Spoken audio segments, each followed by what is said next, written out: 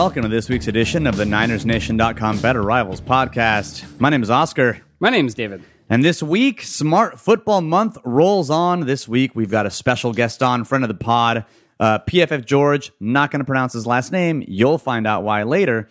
A data scientist for PFF comes on and talks all things advanced statistics. We are in a soccerless world, my friend. And now I have to do work in the mornings, and my life is not good. It's really bullshit. It is. I don't like it. Not like it at all. And, of course, big news today, Jimmy GQ dating a porn star. Let's go ahead and take a drink. Live your best life, Jimmy. Live your best life. All right, beers in hand, show kicking off. Let's get to the rundown, because there's one, I guess, quasi-important, I thought, interesting story here in 49er land, and that's the DBU. Defensive Back University. That's not what Richard Sherman calls it, but he called it a defensive back summit, I guess, or a cornerback summit. So Richard Sherman is taking the lead from Larry Fitzgerald. He's he hosted a summit where he invited top corners to come and do some drills, break down film, and basically get better at the game. Cool thing was, though, he brought himself a Witherspoon. Yeah, it was fun. I mean, if you haven't read the article, definitely go check it out from Robert Klemko on MMQB. It was very interesting. But yeah, I think you look at some of the names, right, that were a part of this summit. And even though it was just kind of this initial thing, you know, there were a lot of other people invited that didn't get an opportunity to make it. But you see guys like Sherman, Aqib Talib, Xavier Rhodes, Darius Slay, like some of the better cornerbacks in football. And then you see Keller Witherspoon. And that's the one name that I think if you're not, overly familiar with his game and don't pay all that much attention to the Niners, you're like, who the hell is that? And why is he here with all these really good cornerbacks?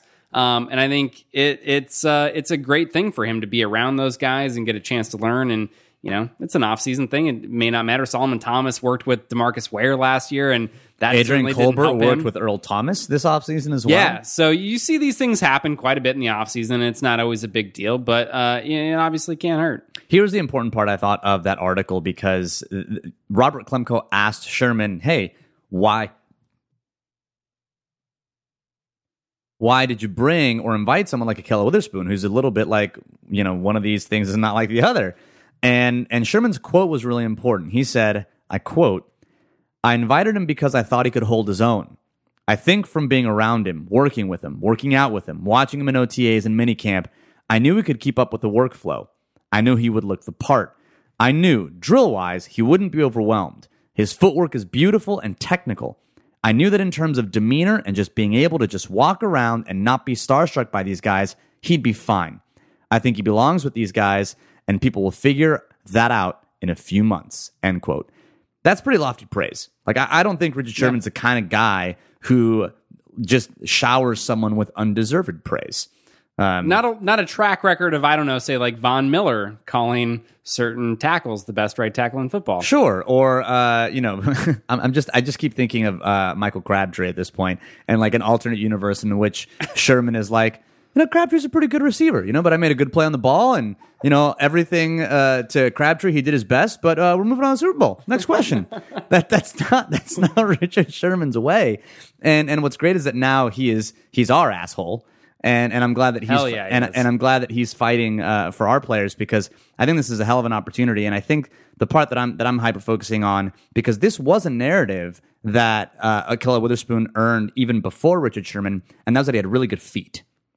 And so to see someone like Richard Sherman say, yes, his footwork is beautiful and technical, I think that's the kind of comment that you take from someone who knows what he's talking about, from someone who doesn't just heap unwarranted praise on someone, and you think to yourself, okay, maybe that kind of mini breakout year that he had isn't just a flash in the pan. Maybe he can sustain that, and that bodes really, really well for the 49ers defense. Definitely. I think that's like the most exciting thing, right? I remember when we talked about Witherspoon, he was obviously, you will find no bigger Keller Witherspoon fans than we are, but I remember when we were in the post-draft episodes and talking about his footwork and kind of how well he moved for a player his size, right? He's like, 6'3", got those really long arms, kind of a lanky guy, and you don't often see players with that sort of build move is fluid and see kind of the footwork. And we talked about the soccer background, right? How it makes sense, how he's got kind of some coordination there.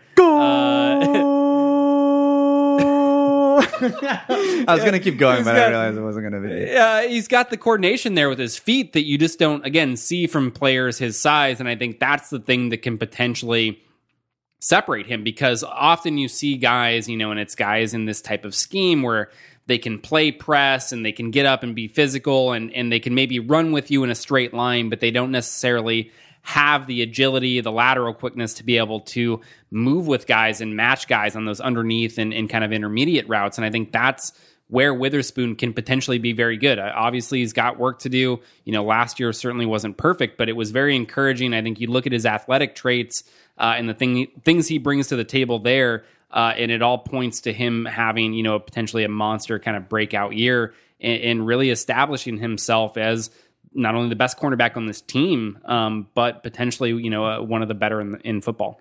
So overall, I think it bodes well for the defense if Colbert can continue to play at the level at which he finished out last year, and Sherman gets to, maybe if he doesn't get back to peak Sherman, but just gets back to like almost Sherman, and Witherspoon continues his ascension, the back half of this defense is going to be something else. And that's really, really exciting. I mean, I think that's one of the big things, right? With pass coverage was such a problem last year, and it was probably the biggest weak spot of this entire team. And they have so many now intriguing players, but they all have these little question marks, right? And so I think that's going to be one of the most interesting things, as we go through training camp, go through the preseason, and finally get to some real football, come September here, like. That's probably the thing. I mean, I know Garoppolo's going to obviously get a lot of headlines, and we want to know whether he's going to be able to actually sustain his play. But beyond that, it's really how kind of that pass coverage unit comes together, how guys like Witherspoon, Colbert, the young players are able to step up and continue their development, how they integrate players like Tavarius Moore, where Jimmy Reed lands, all of these things. They've added a lot of pieces there. They've put a lot of resources to fixing this problem. But how it all plays out is going to be, I think, very interesting. Only other story in 49er land is, of course, recent. Jimmy GQ, the savior, Jesus himself, apparently took a porn star on a date. He took Kiara Mia out on a date, and honestly, live your best life, dude. Let's do it. Yeah, it's hilarious that people want to make this out to be a bad story. Like, I mean, who cares? Yeah, they're adults; they can make their own decisions. You're telling me that? You, man? I think my brother-in-law texted me and he's like, "Man, he literally doesn't care about outside perception." Because he's like, he's not trying to hide it. Which I think it would be worse if you were trying to hide it. Yeah. I think it would be worse if he was a guy who's like, "Oh no, can't be seen with a porn star, can't do that." Franchise quarterback here. Yeah, exactly. Yeah. Who has Instagram videos of him jumping over logs. Did you see that? Yeah. Like, I just kept thinking about the poor dude who had to set that up. Like, what poor schmuck has to set up all those goddamn Lincoln logs just to have the quarterback jump over them, and then at the end of the day, he's going to be like, all right, I got to clean all these up. Like, where do those go? I don't know, man. Looking at you, quality control coach. Bobby Slowick, I'm sorry, man. If that was you, ugh. All right, so we've got another episode of Smart Football Month, and this will be 3 of 4. And this week we're going to have PFF George. You'll understand why I'm not saying his last name here in a minute, but he is a data scientist for Pro Football Focus, and we thought it would be really interesting and really kind of good for just the rest of the year to talk about and go in depth in the statistics that we often reference and often use, because there are times where we'll throw these stats out and just kind of make mention to them. But there's a lot that goes into it. There's a lot of thought that goes into why that stat is used. And there's a lot of really important, really math that goes into deriving the statistics that we think help prove points or that help explain what happened or in some cases predict what happened. So we thought we'd get no one else than the math guy who puts them all together for PFF to come on, explain them, talk about how they're important in the game of football, and then have a little fun with how they apply to the 49ers. Absolutely. I think this is one of the reasons we look to move things from scheme month to smart football month, right? Because it's recognizing that there's more to it than just the film and just what teams are doing schematically, right? We want to be able to talk about the data, and a lot of times I think the best analysis is sort of mashing those two together, right? Being able to match up what you see on film and back that up with data. So having some of the best data tools and metrics that are out there, moving beyond the basic box score stuff, understanding how all that works and how you can apply it, I think is very valuable to learning about this game. And so I think George is going to be able to talk about, a number of different things out there and help us really kind of understand some of those more complex ideas. All right, so let's get to it. Let's get to an interview with George from Pro Football Focus. And now we are #blessed with none other than the, primary cleric of the Church of Jimmy Jesus. One Mr. George Chahrouri. Yep, couldn't even do it. Couldn't even do it that time. That's not too terrible. That's not too terrible. That's like not awful. I think that's better than your pre-recording attempts. Oh man, I don't know. It was terrible, and that was with some practice. But George is a data scientist for Pro Football Focus. He's the host of the PFF Forecast. He's done lots of math in his life, even taught it to little kids. And of course, he's a fellow Niners fan. So welcome to the show. Thank you, guys. I was going to say, if there was ever a time to forgive the transgressions of others, and you messing up my name is certainly one, today of all days is a good day to do it. So I absolve you. It is. The stars are aligning, as you say, because, top news, we've got porn stars in the mix. And what other starting quarterback is going to bless you with talking about porn stars legitimately on a podcast? Everyone wants to rush to judgment. People that have failed to take the large, I guess it's called the large log out of their own eye, before casting judgment on poor Jimmy G. So I think it's very kind of him to show us that compassion for all is important. So, George, let's talk a little bit about what the hell you do for Pro Football Focus, because data scientist sounds like a made-up title. It sounds like when someone's like CEO of a company, but they're like one employee for the company and it's them. What do you do for Pro Football Focus? I do a lot of things, actually, and data scientist was not one of the original things that I did, but I kind of got into the company through a bunch of different avenues. I knew that I had, this skill, and it was something that I was really passionate about doing. And so once I finally got some, earned some respect in the company, I was like, hey, by the way, I have this, math degree. It's kind of my specialty. And so basically Eric Eager and I have sort of teamed up to, create this podcast and do a lot of math and, kind of explore some things for, with all the data that we have. So I think we sort of started out with the ambition of picking games correctly, and that's grown into a bunch of different things, predictive stuff in terms of players and teams and, draft stuff and all those different kinds of things that luckily, with gambling becoming now, a bigger piece of football has been a cool thing, and our roles expanded. So it's been pretty fun. So you've done a lot of work recently. So for those of you who are new, this is going to be Smart Football Month, and so we're trying to get everyone to be a little bit smarter about how they watch the game of football. And this is going to be the math episode, where we're going to talk a lot about statistics. We've used statistics. We've used some of the stats that we've talked about, or that we will talk about this week over the course of the past few weeks, but sometimes they can get pretty heady. So the goal over the next hour or so is to kind of demystify some of these statistics, see how they are applied, how they should be applied, and hopefully get a better understanding as you use these stats and read about them over the course of the year. And we wanted to start with expected points and EPA. So you use this measure a lot when you're looking at decision-making specifically, and especially the outcome of on-field decisions. So how the hell do you calculate expected points, and why would you say it's a good measure to judge outcomes on the football field? Yeah, both good questions. The way that you calculate it basically is it's actually fairly simple in terms of the different things that go into it. The basic idea is saying, okay, based on where I am on the field, the down, distance, yards to go, those very basic things. How many points do I expect to score on the next scoring play? So it can be positive, meaning you expect to score next. And generally when you're on offense, you expect to score next unless you're really backed up.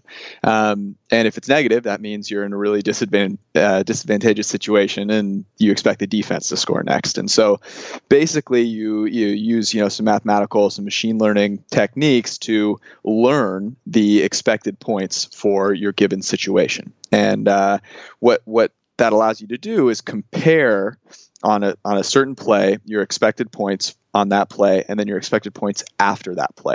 And that basically tells you, hey, did you add to your expected scoring point total? And if you did, that's good. And if you didn't, that's bad. Basically, if your expected points added on a play is positive, you've increased your chances of scoring. And if it's negative, you've decreased them. So what's cool about that is it it adds context to situations. So, not all 4-yard gains are created equal, right? If you gain 4 yards on 3rd and 3, that really helps your prospects of scoring on that drive. And so you'll get positive expected points. But if you gain 4 yards on 3rd and 10, not that big of a deal. Similarly with things like short yardage touchdowns, right? If it's 1st and 1 at the goal line, it's not that impressive that your running back, dove in and scored a touchdown. And so the expected points will take all that into context, and it allows you to compare, kind of on a more level playing field, how good offenses are, how good defenses are in different situations, and coaching decisions as well. Don't besmirch Jerome Bettis. Don't minimize his 1 yard touchdowns. Don't do that. This is not the show for that. And I'm just kidding. So the thing about expected points, though, that sometimes can get confusing is that it's usually measured not in the increments in which you can score in football, right? So you think, okay, how many points am I going to score on the next play? Usually that's 3, 2, 3, 6, or maybe 7, right? Or 1 if it's an extra point. So how do you get to like 2 expected points or 2.4, 2.5, those kind of scoring numbers that, also let you measure what is successful or what's not successful? Yeah, I think that's a lot of people's pushback, right? It's like they're so used to watching and thinking about football in, these very concrete ways and ways of measuring points and whatnot. And so it can seem like witchcraft. The way that you get numbers less than, say, 7 or 3, for example, is that there are many different times. There are many different outcomes that are possible, right? And an expectation is sort of, it's basically a way of thinking of an average, right? And so in the way that we calculate it, what we're actually calculating is your probability of scoring 7, your probability of scoring 3, your probability of scoring -7. In other words, the defense scores a touchdown on the next scoring play. And we take those probabilities, multiply them by those outcomes, and it gives you basically an expected value for your points. So because all of those different things can happen with varying probabilities depending on where you are, that's how you end up with 2.5 expected points, or maybe you're really close to the goal line and it's 1st down, and so your expected point total might be very close to 7. It's not quite 7 because there are times where you'll get stuffed, you'll kick a field goal, you'll throw a pick 6. All of those things that have happened throughout the history of football get woven into that expectation. So is there a way to kind of bring it? So first of all, I love the idea of expected points. I didn't ask that question to be like, oh, math is stupid. It was more just to help understand, because for a while this was confusing for me, and I didn't really understand how expected points worked, and especially when you take kind of game situation into account. And when you said not all yards are created equal, and we're firm believers of that, right? We were early on the DVOA train, love that thing just in general because it values yards differently based on what the outcome expectation is. But when you're talking about end of games and expected points, or even EPA, you're sometimes going to see teams that sacrifice points to run the ball, to run out the clock. And so in those cases, maybe you would say that the decision that gains you more expected points when you're thinking of trading off clock is not necessarily the positive way to go. Is that something that's factored in? Is that accounted for? Or does it just not matter because you should always be playing to win the game and have your foot on the gas pedal? Well, I think you're right. Certainly the way to measure end of game situations is with win probability. There's no doubt about that. And when we calculate expected points, we actually only train with the data that we use to actually learn the expectation for points. We take out those sort of end of game, end of half situations, because in those situations, right, things are a little bit different. And so we want a very clean, just based on where you are on the field, you're down in distance, right? This is the expected points. And then we can work in win probability. And so I think it's like sort of a meeting halfway, because the idea that you want to burn clock, sure, you do, but you also want to score points, and you burn clock by moving down the field. And if you think, continuously running the ball because you're going to milk 20 more seconds off the clock, is that helpful? Well, relative to you scoring again, it's not. So I think there is a little bit of a halfway meeting point. And when we consider coaching decisions, and we've actually worked a lot this summer on building a model for valuing coaching, that we cluster like kind of things into 2 groups. kind of play calling things that happen, many times over the game, and those big decisions that happen, say, at the end of the fourth quarter. And for those, we use win probability as opposed to expected points. So you're dead on. What I think is interesting is that there are probably more often than you would think, it's advantageous to continue trying to score points than just running out the clock. I mean, that's not a crazy idea. It's not, right? It's crazy. Like, who would think that scoring more points turns out to be beneficial? So I think my question, right, is we know that expected points can be very useful in terms of, a lot of things we talked about, right? The decision making and helping teams kind of figure out what they should be doing in order to maximize the points that they're putting on the board. Are there any sort of like blind spots, right? Are there anything that it really misses? I mean, we kind of touched, I guess, maybe those late game situations is one, but is there an area where you think that maybe EPA kind of misses it or could be improved in some way? Yeah, I think there's a couple things. Actually, I was just having a conversation with someone about the Atlanta Falcons. And the Atlanta Falcons defensively rank 20th in EPA allowed per play.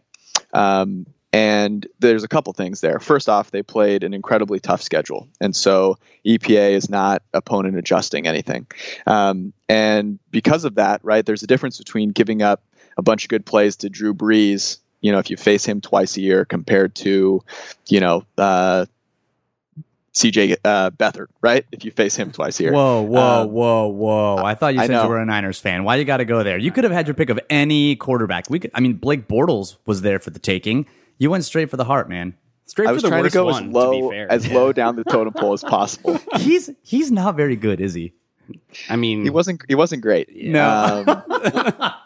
Blaine Gabbert, Drew Stanton, they might have been worse. I think we'll talk about clustering here a little bit later. They were bottom of the barrel, but the point remains, right, that like there's a huge difference between a bottom of the barrel quarterback and facing a really strong schedule. And so that is definitely one blind spot. And in the Falcons case, they graded really, really well.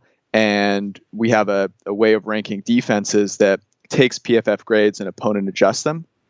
And we use that to rank defenses, and Atlanta's a top 5 defense in that ranking. And so what's interesting about that, and at least from a gambling perspective and also from a valuing teams going forward perspective, that gives us a little bit of an edge, I think, because I think common perception will fall more in line with EPA, points allowed, yardage allowed, some of those metrics that aren't great, but will more highly correlate with EPA.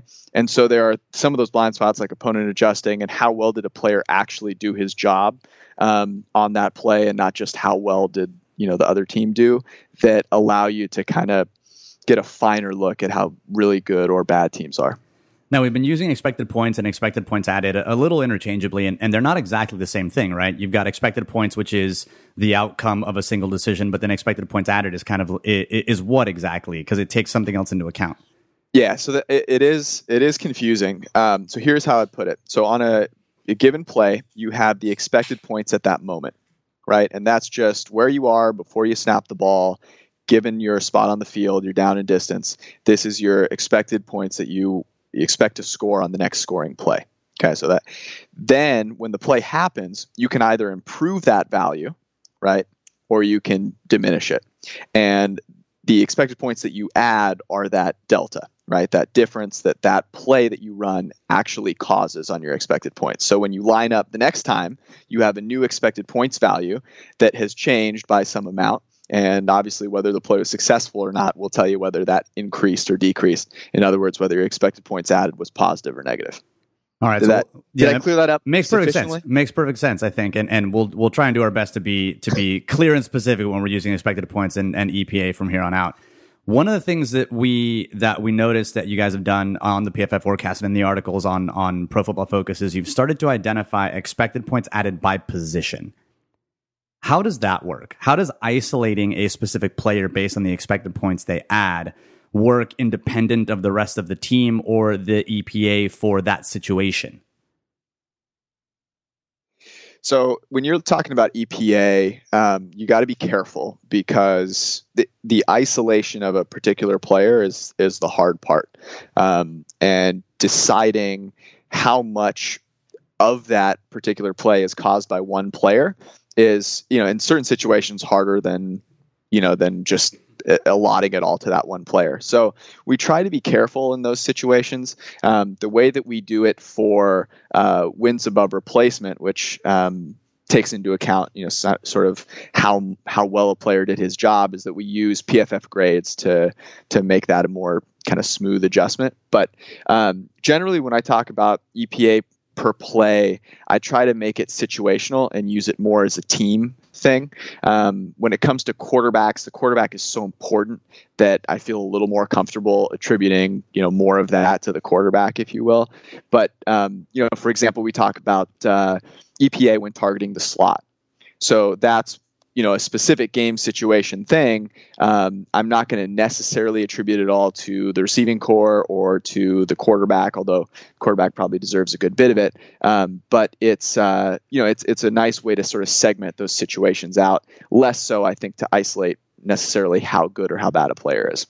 All right, that makes a ton of sense. Yeah. Is you're isolating the situation, not necessarily the player, but there's a player that's there, so they're kind of embroiled in the whole thing. And so I think here it makes sense. I mean, you mentioned war, and I think it makes sense to kind of bring that into the conversation now. So explain what exactly war is, and then how does it sort of complement EPA and maybe some other metrics, or how does it even differ from, say, like PFF overall grades?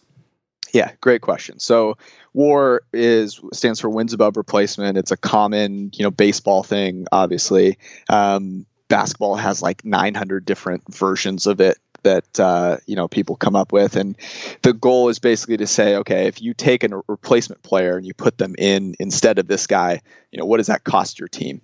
And in football, it's tough because not all facets are created equal. And so the way that I describe WAR, at least the way that we do WAR, PFF WAR, is the PFF grades tell you how well a player performed. They do a very good job. We've tested them all mathematically. They're very stable. They do a great job of predicting things, but they don't aim to tell you what's more valuable. Right. So Aaron Donald was our highest graded player last year, but no one's going to say you should trade Aaron Donald for Tom Brady or Jimmy G for that matter. Right. Because what they do is of different value. And so what we do with WAR is we take the grading of the player by facet and we say, look, that certain things are worth more. We know that mathematically by trying to predict how many points your team scores, how many wins your team ends up winning in a season. And we use that to translate PFF grades into actual wins by resimulating seasons with a player in, with a player out. And their production, their PFF grading production in certain facets will then be weighed more or less, right? So if you simulate a season with Tom Brady and then take him out, that reduction in passing is going to cost you a lot of wins. And so that's your wins above replacement. And then we do that for all the different players and all the teams. And, the numbers that come out, the difference between your wins with a replacement player and then with that player are essentially your WAR. So for the replacement player, the anonymous silhouette, I'm imagining a Madden cutout in my head. It's just like, create a player. Yeah, create a player, right? For that person, is that year by year, or are you looking at like an era aggregate, or how are you quantifying the replacement? Yeah, that is a great question because so much depends on that. And people immediately hear replacement and think average. I don't know why, but that's just what people do. And there's a distinct difference, right? Because the average quarterback last year and who you'd pick up off the street to replace them are dramatically different things, right? And so what we do for replacement level is we take the aggregate grade by position, or the average grade by position for basically what would amount to a 3-13 or 4-12 team, and that player stands in for the replacement level player. And the reason we have to do that is that you essentially want to mimic what it would be signing a guy off the street. The problem is that you don't have a lot of data on guys that you sign off the street. And so in order to not have sort of that small sample size problem, that's how we deal with it. Oh, interesting. Yeah. So here's a good example for you. I'll let you guess here. Who do you think the least valuable quarterback was in terms of WAR last year? Oh, Jesus. Is there like a snap threshold? I mean, CJ Beathard. Right? Yeah, because I was going to say, if we're talking about someone who started more than like 8 or 9 games, you're missing a a very notable name who played more than CJ Beathard and whose team did not do as well? Eli Manning. He was bad, but not. He was not. Yeah, no, this guy was too harsh. It's like, who played quarterback for the Browns? He was a walking turnover-worthy play. Oh, is it Kaiser? It's Kaiser. Yeah, so, Kaiser was. Who played quarterback for the Kaiser Browns? Was really bad. That's usually the answer to the crappiest at the quarterback position over the past 20 years is who played for the Browns. Exactly. But here's what you'll find interesting about that is that so he played a very valuable position, right? So the quarterback position, even if you're an average quarterback, is going to help your team a little bit. He was so bad that he was negative 2.9 wins, in this case below replacement. So he was 2.9 wins below replacement. So if you think about it, if you just plug in another random guy who just performs, at replacement level, an average quarterback on a 4-12 team, you'd expect to win. And you think about the Browns, like you never expect a team to go 0 for, right? I mean, that's ridiculous. And you think about how kind of poorly Kaiser played, and certainly not all his fault, right? But if you watch their season, there's like 5 or 6 plays where you're like, man, just don't make that boneheaded play and you win this game. I think the Jaguars game, kind of stands out to me. They made a comedy of errors there, so that's a situation where if you play poorly at a really valuable position like quarterback, you're going to cost your team a lot of wins, and I think that one makes a ton of sense. Well, we're talking about valuable positions, and I think it's really interesting to talk about the different value of positions, because this offseason we did a lot of with the Niners roster and a lot with kind of figuring where the areas of need were. And obviously you're going to put a higher priority on positions that matter the most. So obviously quarterback is up there, and it's number one by a pretty wide margin, I'd imagine. But what are the other positions of value on a football team that you want to make sure that you have a good player at? And then we'll get to the ones that are least valuable, like maybe defensive tackle. I don't know, fullback? I'm going to throw fullback out there. Need a strong fullback. Offensive weapon, David. Offensive weapon. That's a good Le'Veon Bell is an interesting guy to talk about. But I think we can touch on the running back position in the least valuable portion here. The way that we talk about value is we look at it in terms of facet first.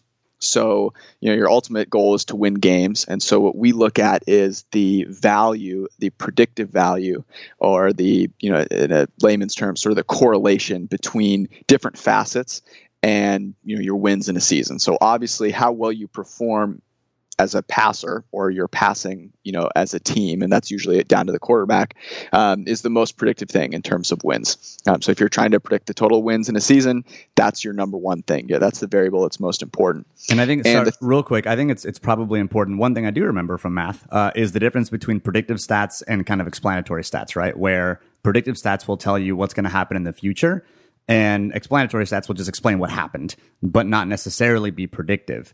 And I think it's an important distinction here, because there are lots of stats that just tell you or explain what happened, and they are not stable year to year and don't tell you what's going to happen next year, where there are other stats that kind of will.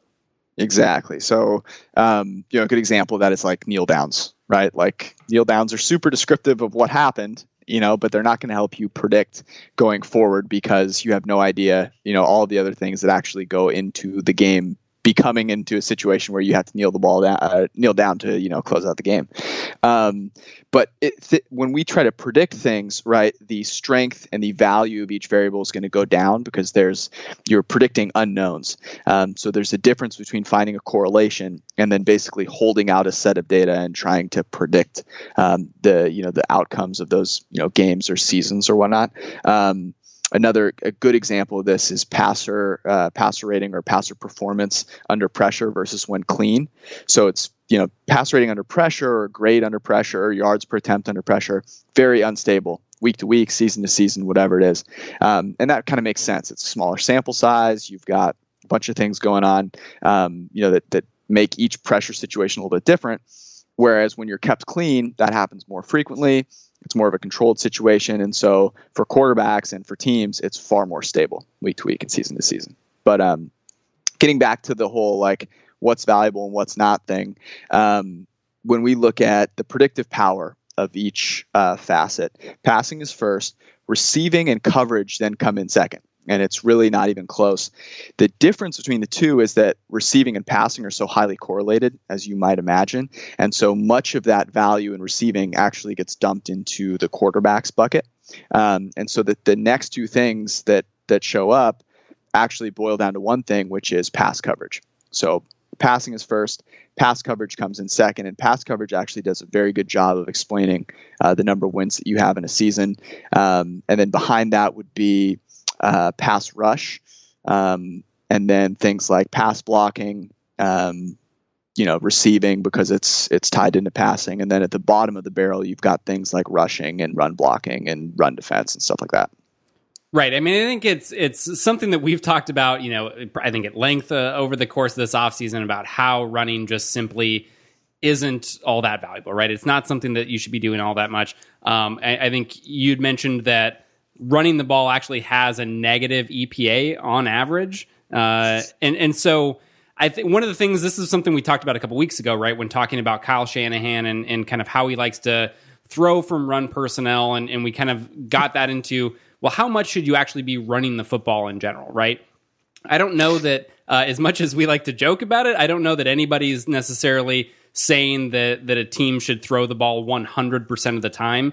Where do you kind of think that line is, right? Where is kind of that maximum efficiency where teams are throwing the ball enough but not doing it so much that then they start to see kind of diminishing returns?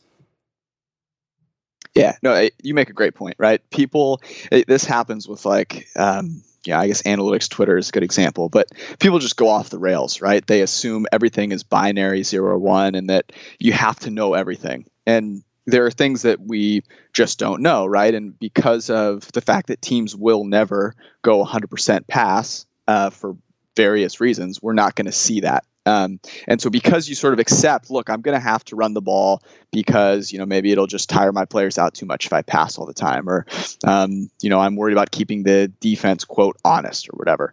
Although I don't necessarily believe in that. The where I sort of stand on it is if you assume, look, I just have to run, say, to keep my players rested, keep my quarterback, rested during the game, I want to make sure I do it in the most advantageous situation. Right. So that's where sort of scouting and sort of all those things come into play. Who are, where are the weak spots in the defense? Who are the guys that I want to make sure that I run at?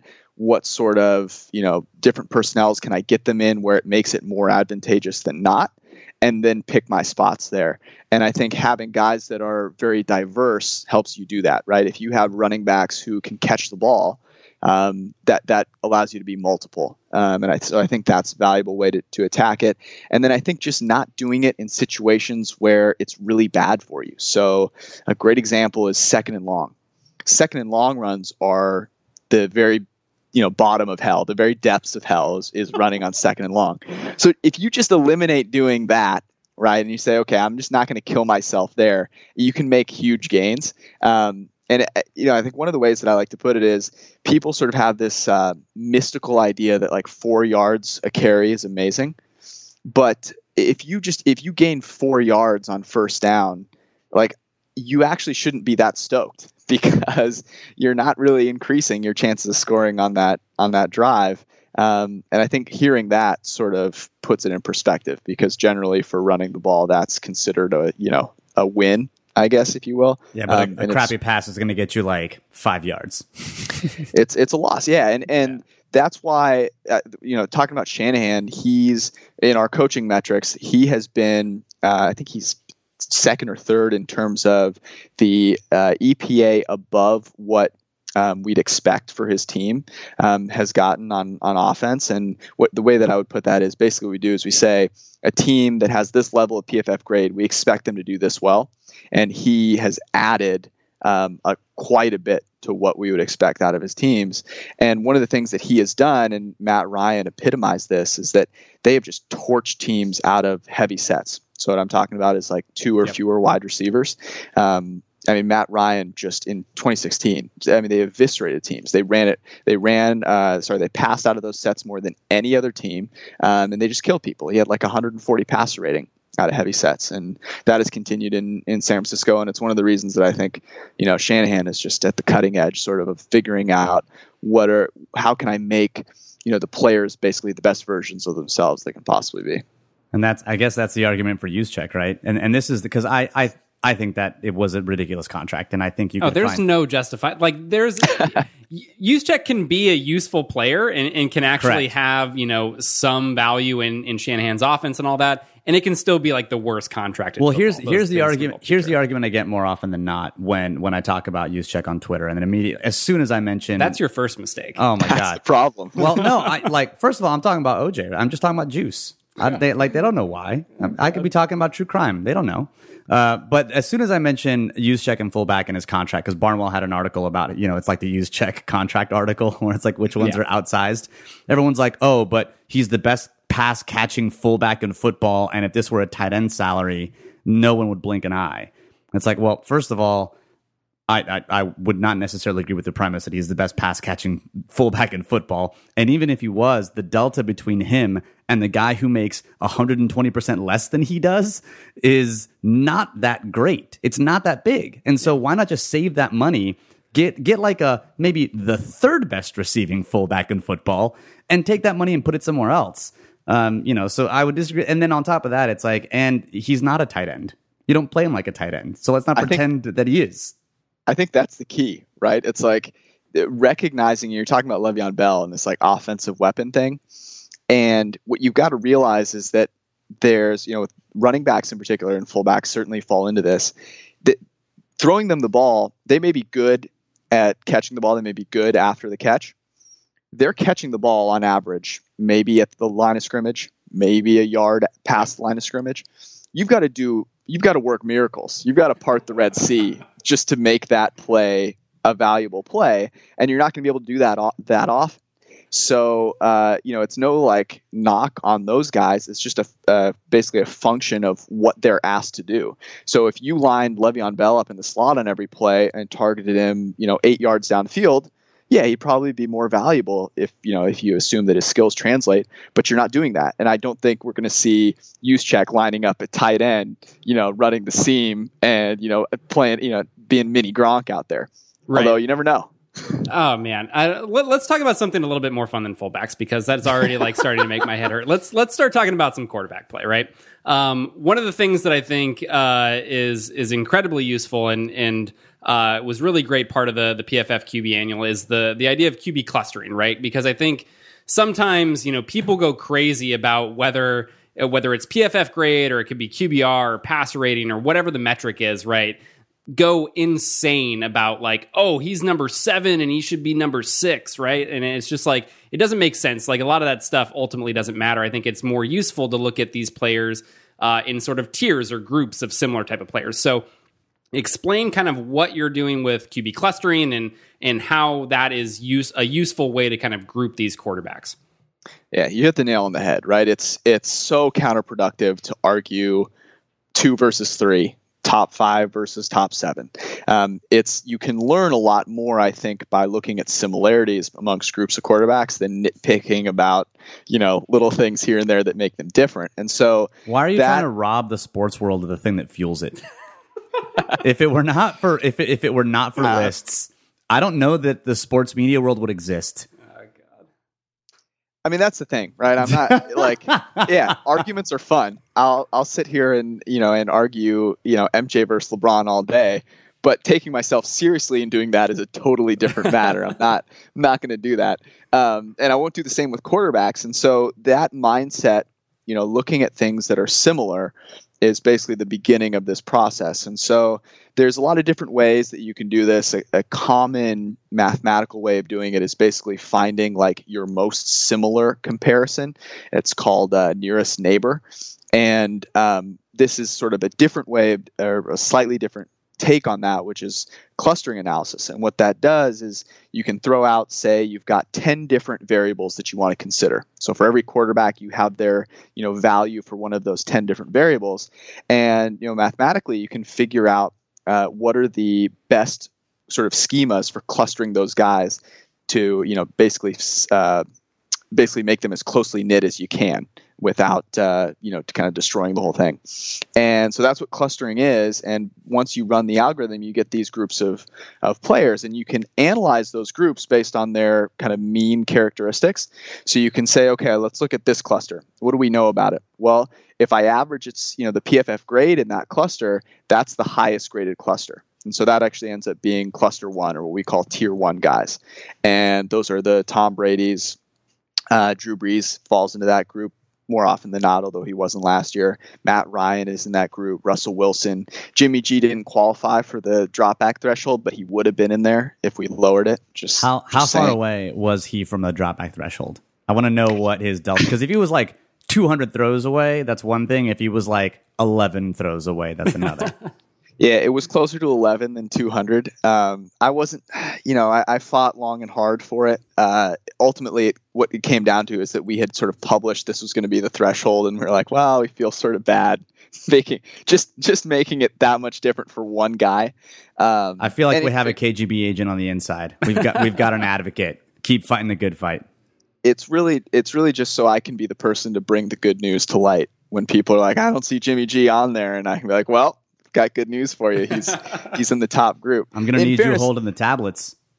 In fairness, his sample size was small, and I think I think the signs were obviously great, but I'd rather err on the side of caution and be pleasantly surprised next year than like mortally disappointed. But the clustering does a great job of putting those guys into those similar groups. So cluster 3, for example, cluster 2 and 3 are interesting because they basically have the same mean grade, the same average grade. And a great example of this is like the Sam Bradford versus Jameis Winston comparison. They basically have the same PFF grade, but they're such different players that it doesn't really make sense to even really compare them, right? Jameis Winston's very volatile, high big time throw rate, makes a lot of great throws, makes a ton of stupid plays as well, right? Very high turnover worthy play rate. And so they fall into different clusters, and we can see players that are similar to Jameis Winston. Deshaun Watson is a great example of that. Guys that fall into cluster 2 that are very safe. Drew Brees actually fell into that cluster last year, which I think more a function really of his supporting cast not asking him to do a ton. But those are sort of the tier 2 guys, cluster 2 and cluster 3. And then you basically move down into cluster 4 and 5, which are guys that are tier 3. They're not super great. Guy like Kirk Cousins fell into cluster 4 last year. What I sort of make of that is he's kind of a supporting cast dependent guy. Whereas if you go to cluster 1, I sort of view those as being the supporting cast doesn't matter, right? I'm going to put you on my back and I'm going to carry you type guy. And it's just been a really, kind of effective way for us to think about quarterbacks and look at their similarities. It's cool because when we're talking about teams, we can look at a guy like Kirk Cousins, a guy like Alex Smith.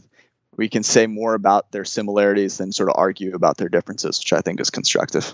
Well, I think it makes a ton of sense because we've long hated the whole like 1, 2, 3 ranking. I think on our podcast and just in general, as it makes sense. I think that what clustering, at least in the way that y'all have defined it, is helpful for me to understand is that styles matter. And I think that Jameis and Alex Smith or safe thrower Sam Bradford are going to be one of the most instructive examples where it's like, look, there's not. You can value different things and you can rank them 1, 2, or 3, and GMs have to do this all the time. But overall, when it comes to their play, there's buckets, and there are buckets when it comes to players, and you've got to understand that in that bucket things are kind of moving around. But the bucket helps you understand more about where they are than it does whether or not they're 11 or 12. Yep. Right, and seeing how they move from year to year is instructive too, right? Because like their supporting cast change too, and so we look at their supporting cast play, and it can be like, hey, that explains a lot of it, right? This guy sucked because the rest of his team did too. Right, and I think knowing like that type of information, right, is far more useful. Whether you're a fan and you kind of want to just know everything about this player and how the team needs to build around him, or if you're actually the team trying to build around this quarterback, right? Knowing where their strengths lie and whether they're a guy that's going to be able to carry you, whether they're a guy that needs kind of everything around them to be great, and what type of throws that they make well, and all of those sort of facets, right? Splitting them up and kind of knowing what you have in that type of guy, I think is really helpful from like a team building standpoint. So I think, yeah, again, the clustering makes a lot of sense as a way to do that. Jimmy G, cluster one, right, is fantastic. So what is it, I guess, about the data? Where is it that makes you feel like Jimmy G is going to be able to continue that sort of cluster one type performance in this season and beyond? Yeah, so we talked about things that are stable versus not stable. And so when we're trying to project forward, we want to look at the things that are stable. And the number one place to look there is how well they perform from a clean pocket. And that's where Jimmy really shined. He was, I think, third in clean pocket grade. I think he was also top 3 actually under pressure. So he was good regardless of the situation. Yeah, first under pressure. I was gonna say I only remember this because I was just writing about it this morning. So, and I only remember it because I worry that that's not sustainable. Well, and so the pressure probably isn't, right. I wouldn't bet on him necessarily being top 5 again in play under pressure. But if he is, then holy shit. Well, but here's the other thing. Pressure happens less frequently, right? Like a guy like Big Ben, he's terrible under pressure, but he's under pressure less than anybody else. So in the aggregate, he comes out a top 5 quarterback.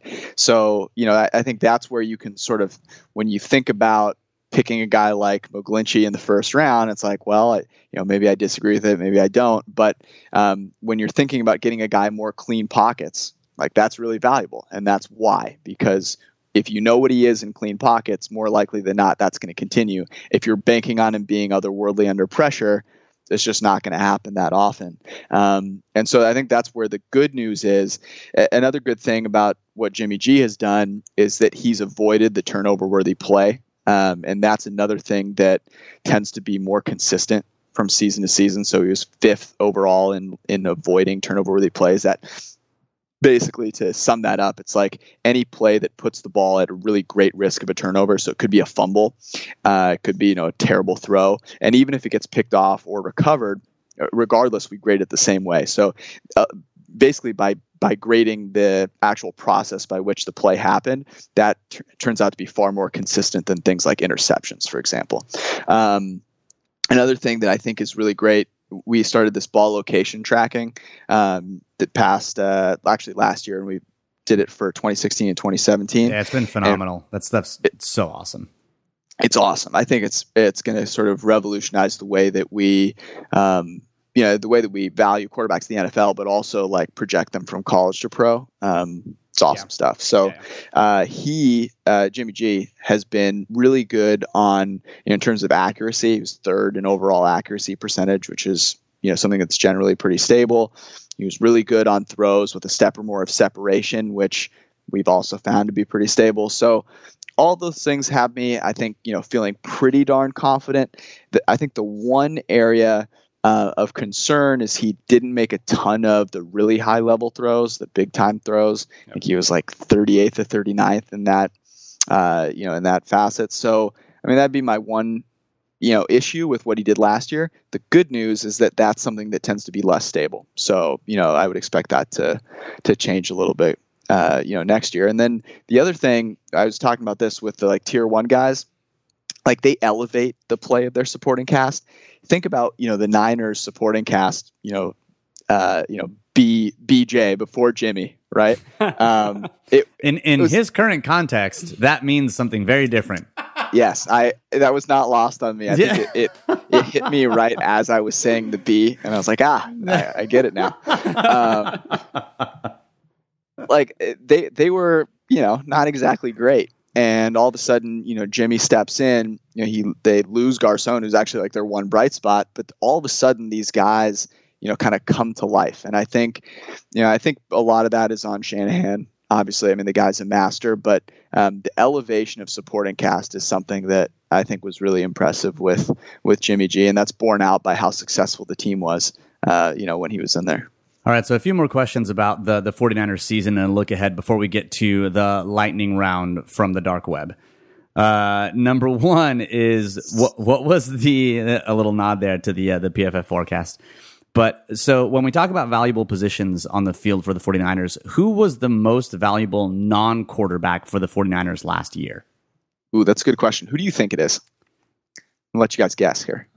My guess would be Buckner.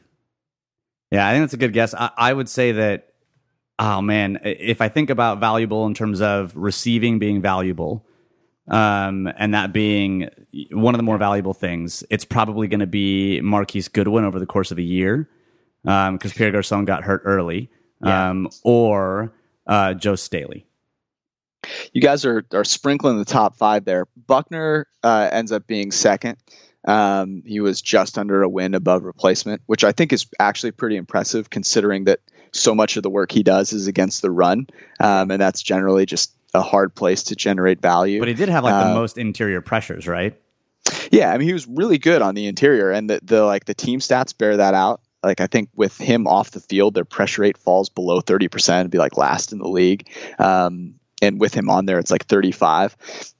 But actually, I think one of the bigger misnomers was that the Niners couldn't generate any pressure. It wasn't great, but wasn't nearly as bad as I think the lack of edge pressures would dictate. Yeah, we fought that fight early in the year. I'm pretty sure we had at least 2 or 3 episodes early in the year saying pressure affects games, because everyone was like, "Oh, yeah." I mean, people get tied up in the sacks, and that's kind of. And don't get me wrong, sacks are great. Obviously, sacks kill drives, but pressures still affect games. Exactly. And pressures predict future sacks better, right? So it's if I'm trying to actually bet on a team just because they got a sack, maybe it was a cleanup sack or something like that, right? And it doesn't really catch a bigger swath of their plays, and that's really the goal, right? Is to say on every play, how do they actually perform? So Buckner comes in second, and then I think Reuben Foster, had he not kind of missed as many snaps as he did, would have eclipsed him because of how good he was in coverage. I mean, the guy was nuts. I want to say it was under a yard per coverage snap allowed, 0.7 or something like that, which was just otherworldly in terms of limiting reception numbers. He was third. Joe Staley was fourth, and then Marquise Goodwin was fifth. I think Goodwin, he sort of came to life there, right? It's sort of over the course of the season, if he had done that, probably would have been higher on that list. All right, so let's go. So we're going to kind of force you to give us a little bit of a sneak peek of some of your PFF forecast previews. So you guys, you and Eric have been going through previewing each division, giving some projected win totals, bunch of information, on each of those guys. So I think my first question is, 49ers have the AFC West, have the NFC North on the schedule this year. Where do they land in that projected schedule difficulty? Yeah, they have not quite as hard a schedule actually as the Chargers, as the Rams. Other LAT. I'm staring at the win totals here, and I see LAC right above San Francisco. But the nice thing, I bet you're wondering which soccer team that is. Exactly. So they're kind of lucked out because of where they finished in the division there, and that has actually had a negative effect on some other bottom feeders' strength of schedule. But they have a little bit of an easier schedule than the Rams, than the Seahawks, which I think will help them out a little bit. And we actually have them. Their win total after our simulations is higher than the Rams win total, which I think will shock a ton of people. And I'm not sure I feel good about it. I was not ready for that. I don't know that I was ready for that either. What and your win totals, the distribution's not that wide, right? It's usually between 10 games and 7 games, right? It's not a huge distribution. Right. I mean, the way that, just the nature of math, right? That things like wins are not, you remember the outlier seasons, but those aren't the ones that happen the most often.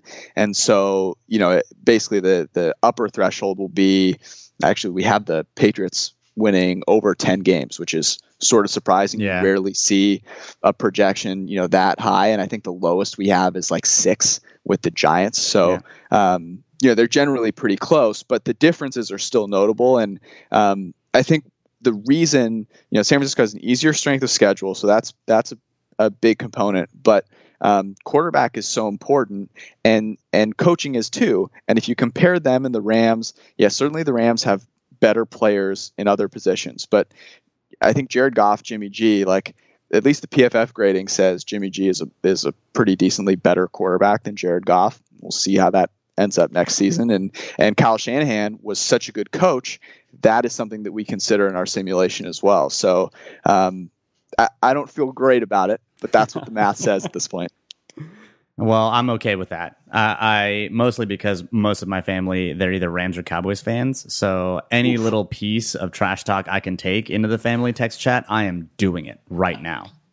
Well, I'll say this. I am a big fan of fading every single human being that decides to voice their opinion, and everyone wants to hop on the Rams bandwagon. You know, the people that actually know things generally don't want to tell everyone else. It's the people that don't know anything that are like really ready to give you their opinion. So, I don't know. I mean, I think a lot of it really does boil down to the quarterback, and a lot of the things the Rams did last season was, you know, sort of outside of the quarterback. Like their supporting cast performed really, really, really well. They had an incredible amount of health along the offensive line. You know, things like that generally don't repeat that well. And things like coverage, for example, those are actually far less stable. So yeah, it looks like on paper their coverage will be great, but because of the way it works, you know, you think about coverage, like you have one weak spot, you know, if you have one injury and you get thin at one position, you get attacked, that kills your coverage, right? And that's why there's less stability there. So when you're trying to predict something like wins, you've just got to take stock of what's stable, and that it happens to be the quarterback. All right, so we've covered a lot of this episode. We've talked about expected points, EPA, wins above replacement, quarterback clustering, and the 49ers specifically. Now we're going to get to the fun part. We're going to get to the lightning round from the dark web. And do you have a Sampo Ranta flavor for me? Some sparkling. So what's funny is here in the show notes, as an example of how this game is played, it's a pretty straightforward game, but you know, not everyone tracks right away. So we always try to give examples, and I'm going to throw out a question. It may have an either or, it may be an open-ended question, but you just give me your first word association answer. So the example I've got in the show notes here is, for example, if I were to ask you, what's your favorite Sampo Ranta flavor, what would that be? Treasonous tangerine. I was going to say that. If you didn't say it, I was going to say treasonous tangerine. I was proud of that one. I was proud of you. I was proud of you. That was a good one. I'm definitely on board with that one. I would like to buy that at Bevmo, even though there are no Bevmos in Austin, Texas. I will drive. Aren't? No, Bevmo is a total regional thing. We've got Specs. Okay. It's basically the same thing. It's our Bevmo. It's the thing that you never have the little like fob discount thing for, and the dude that registers, I was like, I'm just going to scan the one that I have taped to the register because no one else has one. Yeah, same one. All right, so we've got 6 questions here, and we'll just basically give me your first answer that comes to. Here we go. Question number 1. Momentum. Does it exist or is it bullshit? Bullshit. I like it. I like it. Number 2. What's your favorite 49ers game? Oh, my God. When they beat the Jaguars last season. All right. I like it. Follow-up question. Is Jalen Ramsey right? Not in the case you're referencing. Yeah. Fair. All right. Question number, I guess now 4. Best cheeseburger you've ever had? That's In-N-Out. Oh, man. I thought we could be friends. It's okay. So nobody's perfect. Nobody's perfect.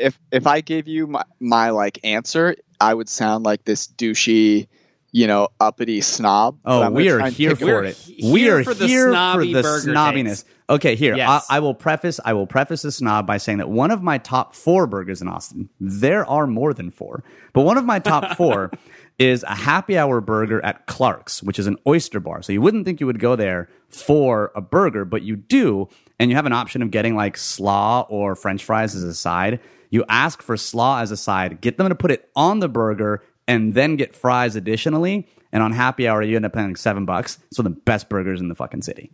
So, and it's less than like $10, which is it's a gourmet fantastic. burger. Like normally it's, $13, $16, but when you go on happy hour, it's half price. So you end up getting, a $16 burger for $7, and it's amazing. It's one of the best burgers in the city. Okay, so in honor of today, which is a special day, I'll tell you my favorite burger, which can be found in Los Angeles at a place called Animal. It's a restaurant, and it's called aptly the Boner Burger because they've got some bone marrow mixed into the patty, and they only make a certain amount every night. So like you get lucky, you get one. I think that's apt as well, and that's my favorite burger. I think that we've got a prevailing theme throughout the show, and it's not much different from the theme that we typically have on the show. I feel like you'd fit in real well on the podcast. You're officially a friend of the pod. I appreciate that. All right. So moving on, best cheeseburger, great answer, love it. Boner burger, that's going into the pantheon. It is. We might have to try it. We have to make a T-shirt out of it. No matter how nicely you ask, I will not try your boner. All right, next question. What is the most difficult part of the CrossFit Games? Go. Oh, wow. Watching them? All right. So there is someone of your name on the CrossFit boards that CrossFits, and they compete. And they're not half bad, all things considered, at least based on their DC ranking. Is that not you? That is me. It's not like something special. I'm not particularly incredible, but you don't have to be incredible to have something to be difficult about it. That's fair. I'll put it this way: DC is not exactly the most rigorous fitness city in the world. So my ranking there is probably higher than it should be. But I work out and I like to compete, so do what I can. Yeah, fair. So I remember my big CrossFit moment was when I tried doing the Fran for the first time. Yeah, that was fun. And fun in like the I'm gonna vomit kind of way. Here's what I've got to ask about that. Were you vomiting because you had 20 people around you clapping and yelling at you, or were you vomit? Because that's what would make me vomit first. is the fake love that is doused upon you as you try and do something physically. See, I feel like arduous. that's the most difficult part, is putting up with that. No, see, I don't do that. I can't do the class thing. I just can't do it. So yeah, when I did CrossFit, it was when I did Brazilian Jiu-Jitsu, and we would basically do Brazilian Jiu-Jitsu 3 times a week and CrossFit twice a week. And they were a supportive group, but it was not like a clap kind of, hey, let's do this all together. It was like, if you don't do this, I'll choke you out next time. It was the silent judging. I'm okay with silent judging. I'm fine by that. That's the type of fear that we need more of in this world. I support that. I'll work out with you anytime. Fantastic. All right, so there is a Mayor playlist on your Spotify profile, Mayor. So tell me, what do you think the best John Mayer album is? Really? I don't even use Spotify. Man, I told you this is a lightning round from the dark web. You went deep on the research here. You guys are impressive. What is it? I don't even know any of his albums. But I will say "Your Body Is a Wonderland" is a fantastic song. I think it's fitting with the theme. We are nothing if not consistent. And if you don't know the through line through this episode, then my apologies. Listen to it again. Oh man, I got to go dust off some John Mayer albums. Apparently, didn't know I liked him this much. It's a long playlist, dude. Really? It's troublingly long. I switched over to Apple Music a while back, and one of my big issues is that their playlists aren't that great. So I don't know. Maybe I got to go back. Dude, I worked for Apple for probably the better part of 7 years, and I jumped off the Apple Music train hard about 3 or 4 months in. It was not okay. And the only reason I did it was because it was free. Right. Yeah. It isn't as pleasant as I would have expected. Let's put it that way. All right, and last question in the lightning round. What is your prediction, non-math prediction, although I know it's probably influenced by math in some way. What is your prediction for the 49ers record in 2018? Well, what their actual record is, I'm not totally sure, but I have booked my Airbnb in Atlanta for this coming February. I'm very excited. I'm looking forward to Jimmy G faces his former mentor in Tom Brady in the Super Bowl in Atlanta. It's going to be beautiful. I will say they go 10-6. Yeah. I think I think that was what Zach said as well. Yeah, Zach had him at 10-6. Look, there's a reason that Zach and I are so close. It's because he is a like-minded individual, and I agree. Yeah, that's fair. I think I'm not necessarily as bullish. I think if all things break right, I think they could end up with 10 wins, but I feel like I don't want to let myself be that optimistic. I just keep talking myself down to they need one more year, right? Yeah, it'll be 8 wins. They're going to get to 500 this year, but I don't know, George. man. It'll take you a while, but you'll become accustomed to David's incessant pessimism. You will. You'll begin to form a hardened shell against it and try to be the sunflower that ends up taking him out of the doldrums. You know, it's a role I've filled in over the last few years, and you know what? It's okay. See, what you have to realize is that I am like David, very pessimistic, but I have fallen hard for the Jimmy Jesus bit. And I've committed. I'm pot committed at this point. So the like, there's a lot of truth to my love, but there's also some of this like, sarcasm that's like, hey, a guy can perform well for 5 games. Let's like cool the jets a little bit. But I think that sort of faking it has like all of a sudden made me full in. And so I'm optimistic. My Airbnb has multiple rooms. It's a very nice place. So when they make it to Atlanta, you guys are more than welcome. All right, we're there. Absolutely, it's not too far from where we reside. So I'll bring you a good cheeseburger. It may not include a boner, and then we will deadlift while eating some meat. It'll be great. I'm gonna skip the deadlift part. I'm gonna be honest. I'm here for the burger. I'm less here for the deadlift. Look, David, as long as you're not standing there like clapping or yelling, we're all good. Look, man, once I hit 30, it's just all that. Like, I'm not even barely interested in working out anymore. Like, I should be. I know I should be. I just can't. I can't do it. I can't do it anymore. You'll come. We'll make the Super Bowl. We'll get you on the workout train. And if we stay in a nice enough place, close enough to Jimmy G's closest friends, the boners will be provided. So we won't have to worry about anything.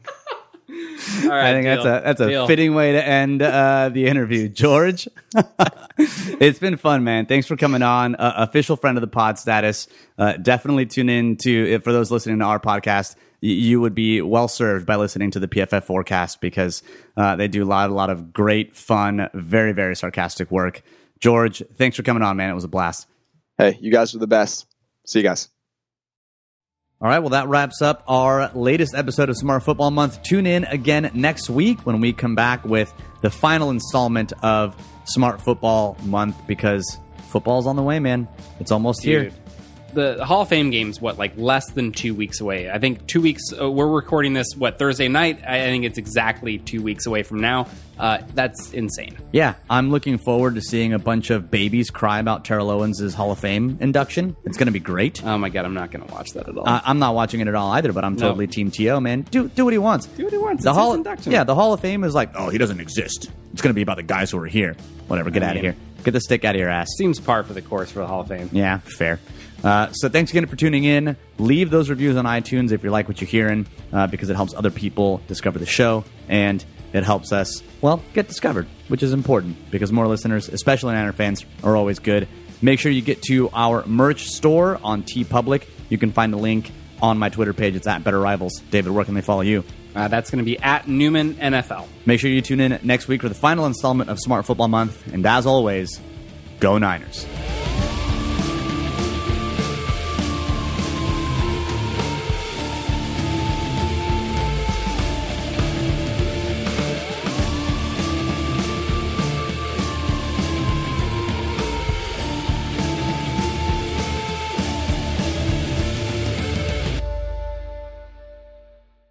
Hey everybody, it's Neil Patel, editor-in-chief of The Verge. I host a podcast every week called The Vergecast with my friends Paul Miller and Dieter Bohn. We've got a rotating cast of characters from our entire site, which is about technology, how it impacts culture, and how that is all a big cycle that causes us to have a wide variety of feelings that you can listen to every Friday. We've done over 300 episodes in the 6 years since The Verge has been around, but you only need to listen to one, the latest one, to get caught up on everything in tech news. Vergecast is on Apple Podcasts, Spotify, everywhere else you listen to podcasts. Check it out.